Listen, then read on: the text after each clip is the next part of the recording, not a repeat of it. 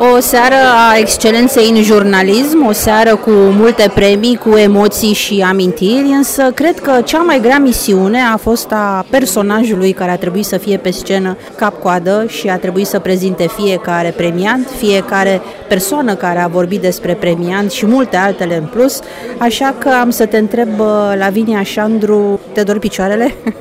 Nici nu mai contează, chiar nu mai contează, pentru că a fost o seară extraordinară. O seară în care s-a premiat excelența, o seară în care am văzut că jurnalismul adevărat există și UZPR-ul reușește să adune de fiecare dată o mulțime de ziariști adevărați și laureați și persoane care au acordat premii, au susținut laudatio. Ce mi-a plăcut însă foarte mult a fost că suntem recunoscuți. Primul ministru l-a trimis aici pe purtătorul lui de cuvânt, pe Dan Cărbunaru, colegul nostru Dan Cărbunaru, ceea ce pentru noi a contat enorm, și prefectul capitalei, Toni Greblă, a fost și el prezent.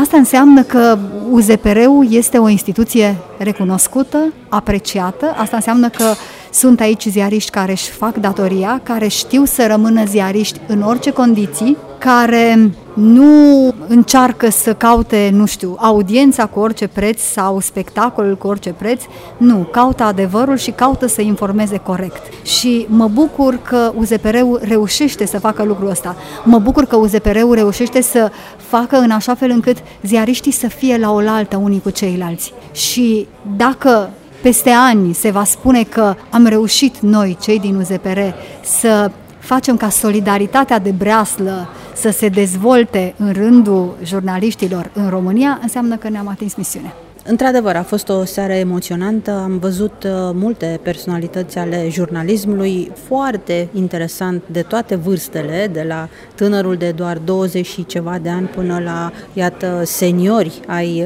acestei bresle. Cred că cel mai important lucru a fost, așa cum s-a remarcat de multe ori, acel minunat împreună. Doar împreună reușim, doar împreună răzbândim, doar împreună învățăm unii de la alții și cred că asta ar trebui să facem de acum încolo. Ceea ce trebuie să reținem, exact așa cum ai spus, este că noi nu vom reuși să facem nimic decât împreună.